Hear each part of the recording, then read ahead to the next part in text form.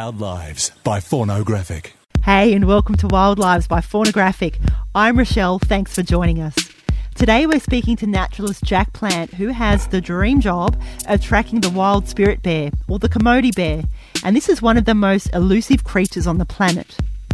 Why is this bear so rare? Well, that's because it's a black bear, which is actually white. No, it doesn't have vitiligo or some kind of skin issue. It's not an albino and it's not a polar bear. It's just a white-black bear. Now, there's only a tiny population of these incredible creatures on Earth, and they can all be found in the same place, and that's Canada's mind-blowingly beautiful Great Bear Rainforest, which is in British Columbia. Now, I'm no expert on such things, but I want you to meet someone who is, and that's Jack Plant. I had the pleasure of meeting Jack when I visited the Spirit Bear Lodge, where he works as a naturalist and tracker.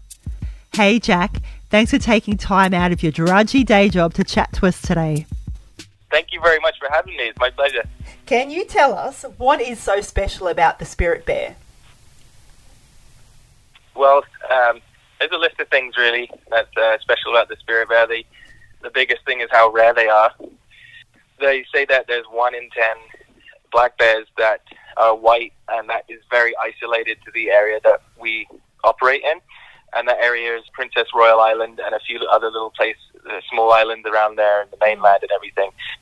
So they say 1 in 10 are born white, but who really knows? And no one really knows how many there are. I think if you Googled it, you might get a number of 400. But if you spoke to someone like the Spirit Bear research team, they would say anywhere between 60 and 120. Oh. So it's a very, very low number, and I would be more inclined to believe that there would be more between 60 and 120 just because of being out there. And I think in my time of being there, I think I've probably only seen maybe about 10 different spirit bears. But yeah, when you think of it like that, you start to understand how rare these guys really are and how special they are. I mean, it's so amazing to see a white animal that seems so out of place in the green rainforest.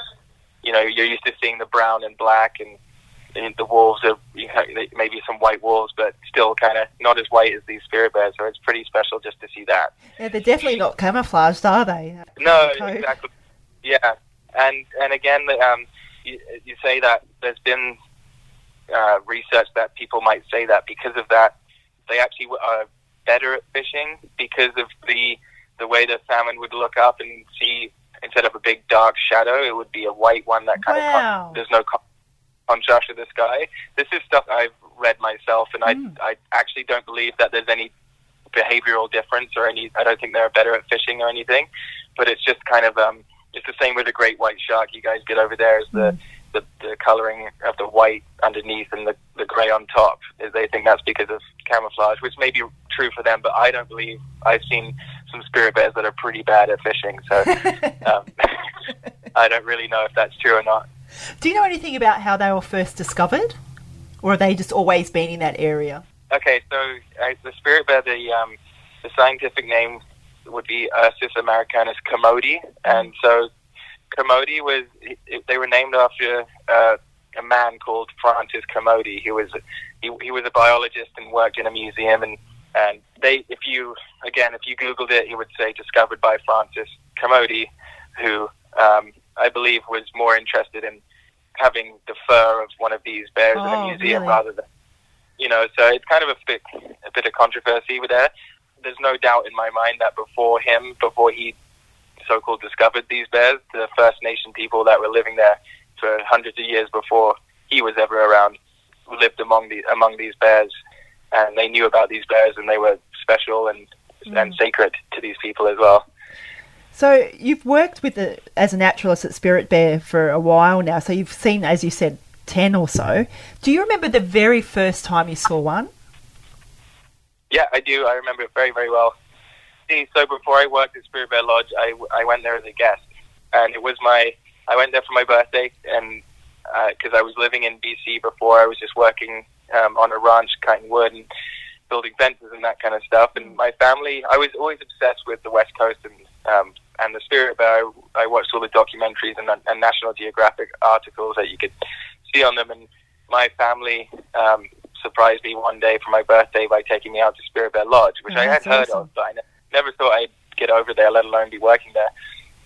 And we had a 2-day trip, and I didn't really expect. I knew the chances of seeing it, and I knew also that they hadn't seen one yet that year.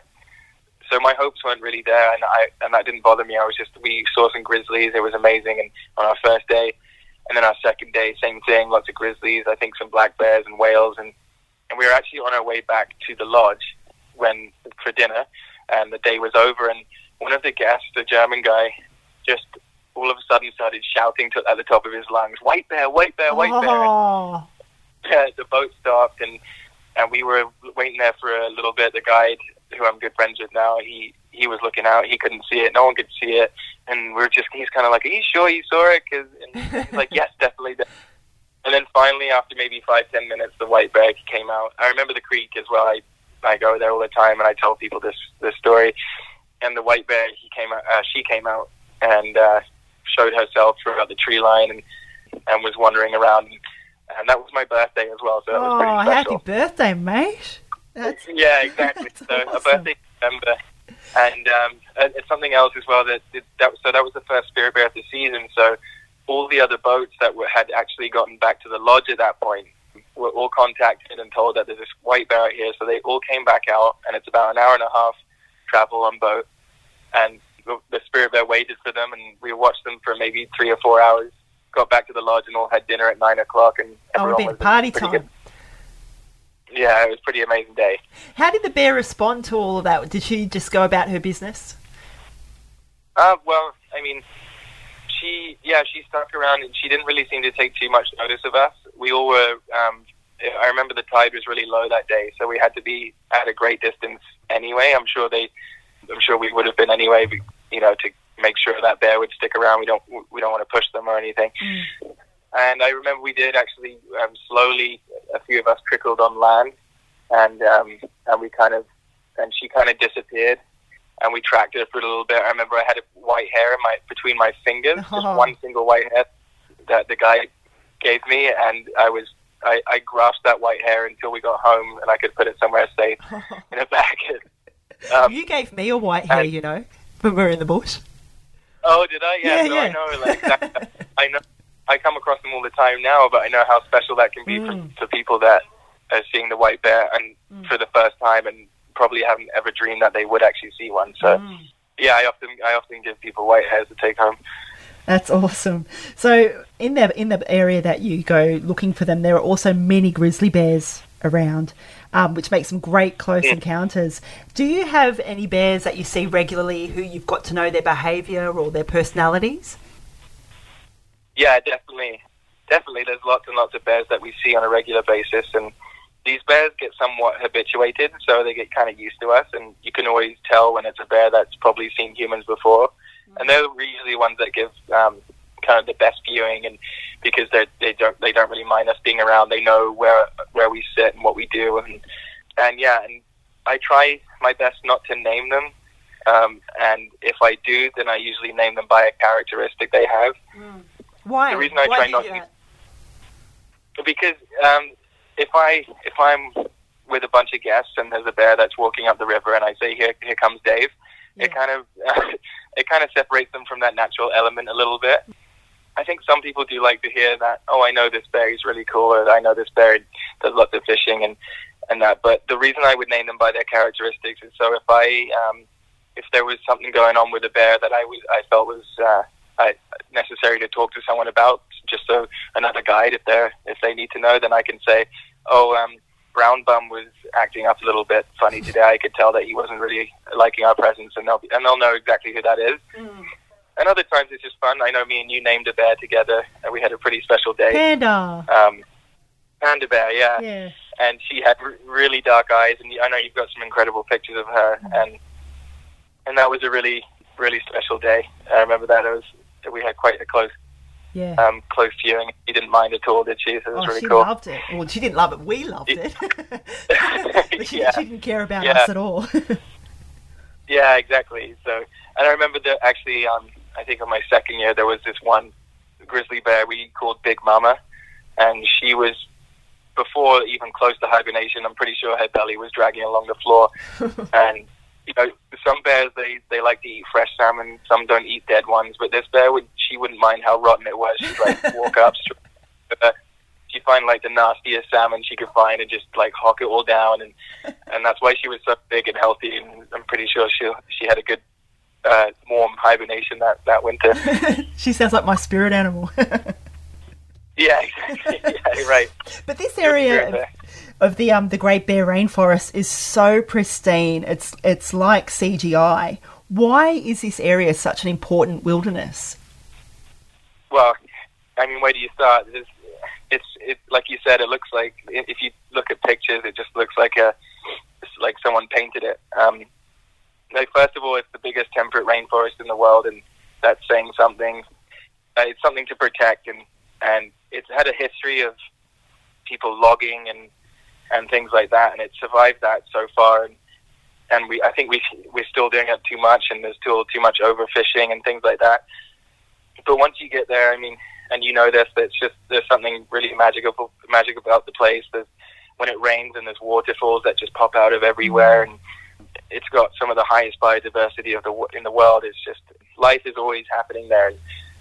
If we're sitting around and there's no bears, there's always something, eagles or herons or caterpillars, anything like that. It's just such an incredible area. And most people that come with me and I take out in the woods, they're pretty happy just to sit by a river and just enjoy the peace of that natural area. It's just such a wonderful place. And not only that, I mean, people have really lived, it feels like an untouched area, but people have lived there for decades and centuries, and people have lived off that land. They've harvested from that land, and that's there's still places like that, like in Klemtu, but it's slowly and it's slowly coming back to be like that, and more of a protected area, which is nice. The Spirit Bear Lodge is actually a First Nations community project, isn't it? So it's in an area that's of great significance. Can you tell us a little bit about that? Yeah, so I'll tell you about the two nations that are in Klemtu, and that would be the Kitasoo, who were people of the islands, and KKs, which were people of the mainland.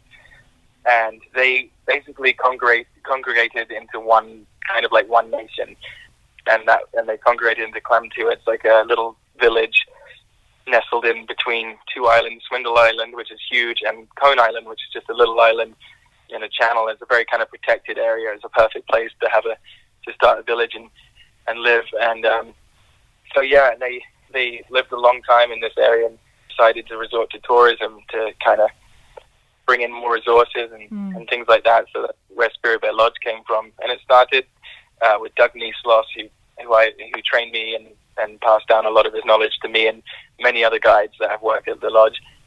It started off as a tiny little kind of shack, and I think it could hold like 3 people, and Doug was the chef, the guy, the captain of the boat. He did everything, and now we're up to we're at a nice big lodge now. It can hold 25 people, and the idea, of course, is to employ locals, and not only that, is to give back. Like the lodge, with its profits, are building a new basketball court. There's a greenhouse and that kind of stuff. So it's really, really cool, and giving back to the community and that kind of stuff. And yeah, you can really see evidence of these Kitasoo KKs, people that have lived all over the place. It's not just Klemtu. They had settlements and villages everywhere. And you wouldn't really know it if you just kind of visited these places. But once you're with these guys like Doug Niesloss and Fern and Brown, these guys that have just explored and are really trying to get back with their culture, there's so much evidence of like life and things like planted crabapple trees, and there's tools that you can be found, just little rock tools and petroglyphs and pictographs, and which are paintings on the rocks made from salmon eggs. And so they use the salmon eggs to paint.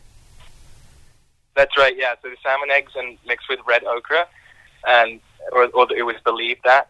And the kids of Klemtu, they just got together and did a big experiment, and they tried all kinds of different concoctions and whatever, and they came up with that salmon eggs and red ochre were the best mix. And they have this really cool pictograph now, which you can see whenever you come from the south side of Klemtu by boat. It's like a nice canoe with 3 animals in it that relates to a story close by. So it's really cool little entry into into Clemty, you see this beautiful painting that the kids did. Yeah.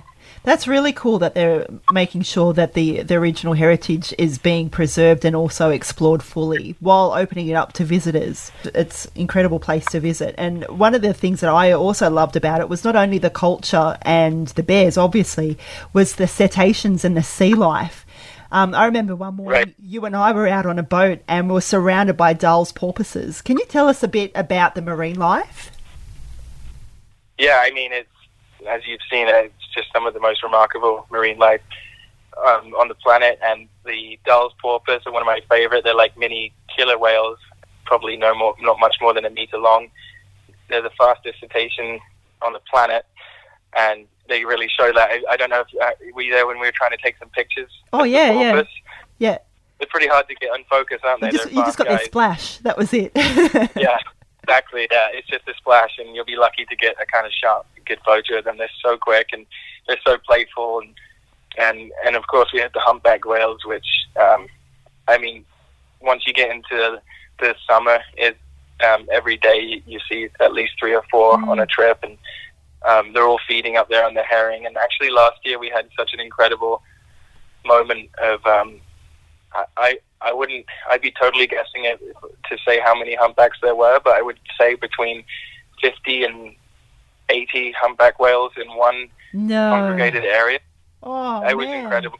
That would have been phenomenal. There was, and you know that little, you call it sea smoke, the breath of the humpback whale breath you see in the distance, and that's the first thing you see.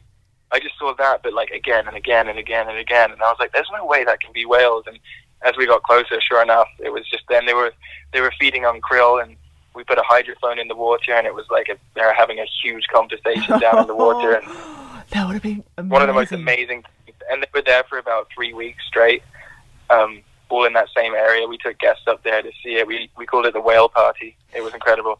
So with all of those guys, they weren't mating or anything. They were just there to feed, right? So they didn't bring. That's right. There weren't any orcas or anything with them. It was just the humpies. Yeah, and actually one time I did see orcas just pass on through, and although the transient and residents, the transient orcas would prey on humpback whales and their calves, but in a number of that, I think they were resident orcas anyway. I never really confirmed that, but even in that number of humpback whales, I don't think a family of orcas would be silly enough to try and take on.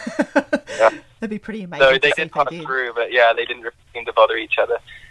And of course, on top of the orcas and humpbacks, there's the seals and sea lions, and if you're lucky, an elephant seal, which is just pretty incredible to see those massive creatures.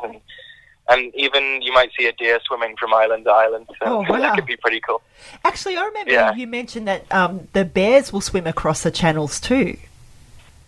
Oh yeah, for sure. The bears are incredible swimmers. Who even knew?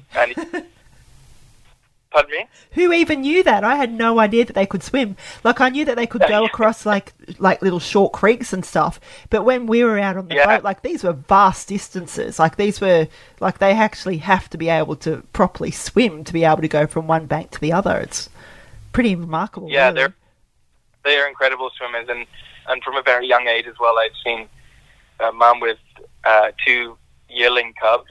They were very, very small, and they swam across a channel of at least 3 kilometers. They were letting Mum know that they weren't happy for sure. 3 kilometers? It was between 2. I found them in the middle, so I can only guess that they came from one end to the other. Wow. Either way. So we thought they were just a couple of logs floating at first, but when we got closer, we saw that they were the bears, and they made it across the channel. It was incredible to watch. Amazing. When actually is the best time to come and see them?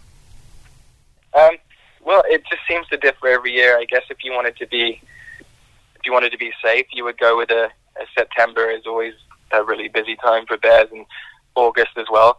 Mainly because of the salmon run. Mm-hmm. That's when they start going crazy. I guess it's because they're more predictable where they're going to be, because the salmon are always in the same place, so the bears go to where the salmon are going to be. Mm.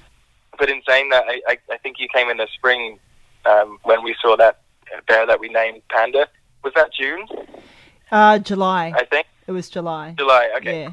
Oh, okay. Well, at that point, they were still feeding on sedge grass, I remember, and because she was eating all that sedge. And so it still can make for, like, when the bears are eating salmon, it can be incredible viewing to see them doing all that. But when you get them in the spring eating sedge, and they're just kind of sitting there like she was, and occasionally she come down for a drink, you can have some really up close and personal viewing without bothering them. So I guess August, September is like really good for numbers and for really cool salmon eating and all that kind of stuff. But also the spring can bring some amazing stuff, and not only that, it's the flowers and the birds and the snow-capped mountains and things like that can be really beautiful in the spring. In some areas, you can even see the mountain goats up high from the shore, can't you? That's right. Did you get to see any? I saw some white dots. I'm not saying they're goats, but I'm thinking that they were. I'm just going to go with it. Yeah, look, they were goats. Yeah. They have to have been goats for sure. That's right. The key is to stare at it for about half an hour, and if you see it move, then you're pretty likely it's a goat. But you're right; it looks like a dot, and even through binoculars, it still looks kind of like a dot. Like a dot. Yeah, you can see them. So back to the spirit bear. What sort of things do you think they have to face right now? Like, are they a happy, stable species, or is there anything that we need to know about to make sure that they continue to prosper? I think it's just like any species in the Great Bear Rainforest, and of course rainforests around the world, is the human interference there is such a big hit on the species. And with logging, I mean, there's still a lot of logging in the Great Bear Rainforest. Overfishing is massive. We're just heaving the salmon out of there, and not only that, the fish farming. It's very controversial what it does to the seabed, and it all affects. It's a big circle of life, the Great Bear Rainforest. If the salmon aren't doing well, the bears don't do well, the eagles don't do well, then the trees don't do well because they're not being fertilized as they should, and so on and so forth. So it's a big circle of life. If one thing's thriving, like the salmon, then everything thrives. But I guess one thing specific to the spirit bear is the grizzly bears are starting to, it seems like they're kind of moving in on their space. Oh, really? And yeah, we've been watching it quite a bit over the years. A lot of places that actually we saw it very clearly in one area, a very small creek. It was a black bear creek, and we had some spirit bears visit there as well. And all of a sudden, one grizzly bear moved in, and there wasn't one black bear there. It was crazy, and wow. Because they're so much bigger and more aggressive, and they will prey on black bears. Really? Sometimes just kill them. So grizzly bears are a big threat to the smaller black bears and white bears. So what we don't really want to see is the grizzly bears moving in on these islands, and kind of like the gray squirrel, red squirrel situation where they're just a dominant species there. So it doesn't look so bad right now, and I think everyone's keeping their eye on it out there. But yeah, that's just a little bit on the radar. Such a fascinating animal and an incredible part of the world. Thank you so much for sharing all of that with us today, Jack. You're very welcome. Thanks for having me, like I said. And thank you guys for listening to us. Now, if you'd like to stay in touch with Jack's adventures, follow his Instagram account, which is JackJEPlant. And of course, for more wildlife news, travels and photography, visit faunographic.com. Catch you next time. Wild Lives by Faunographic. Follow us on omni.fm or search for Wild Lives by Faunographic on iTunes. Subscribe today and you'll never miss an episode.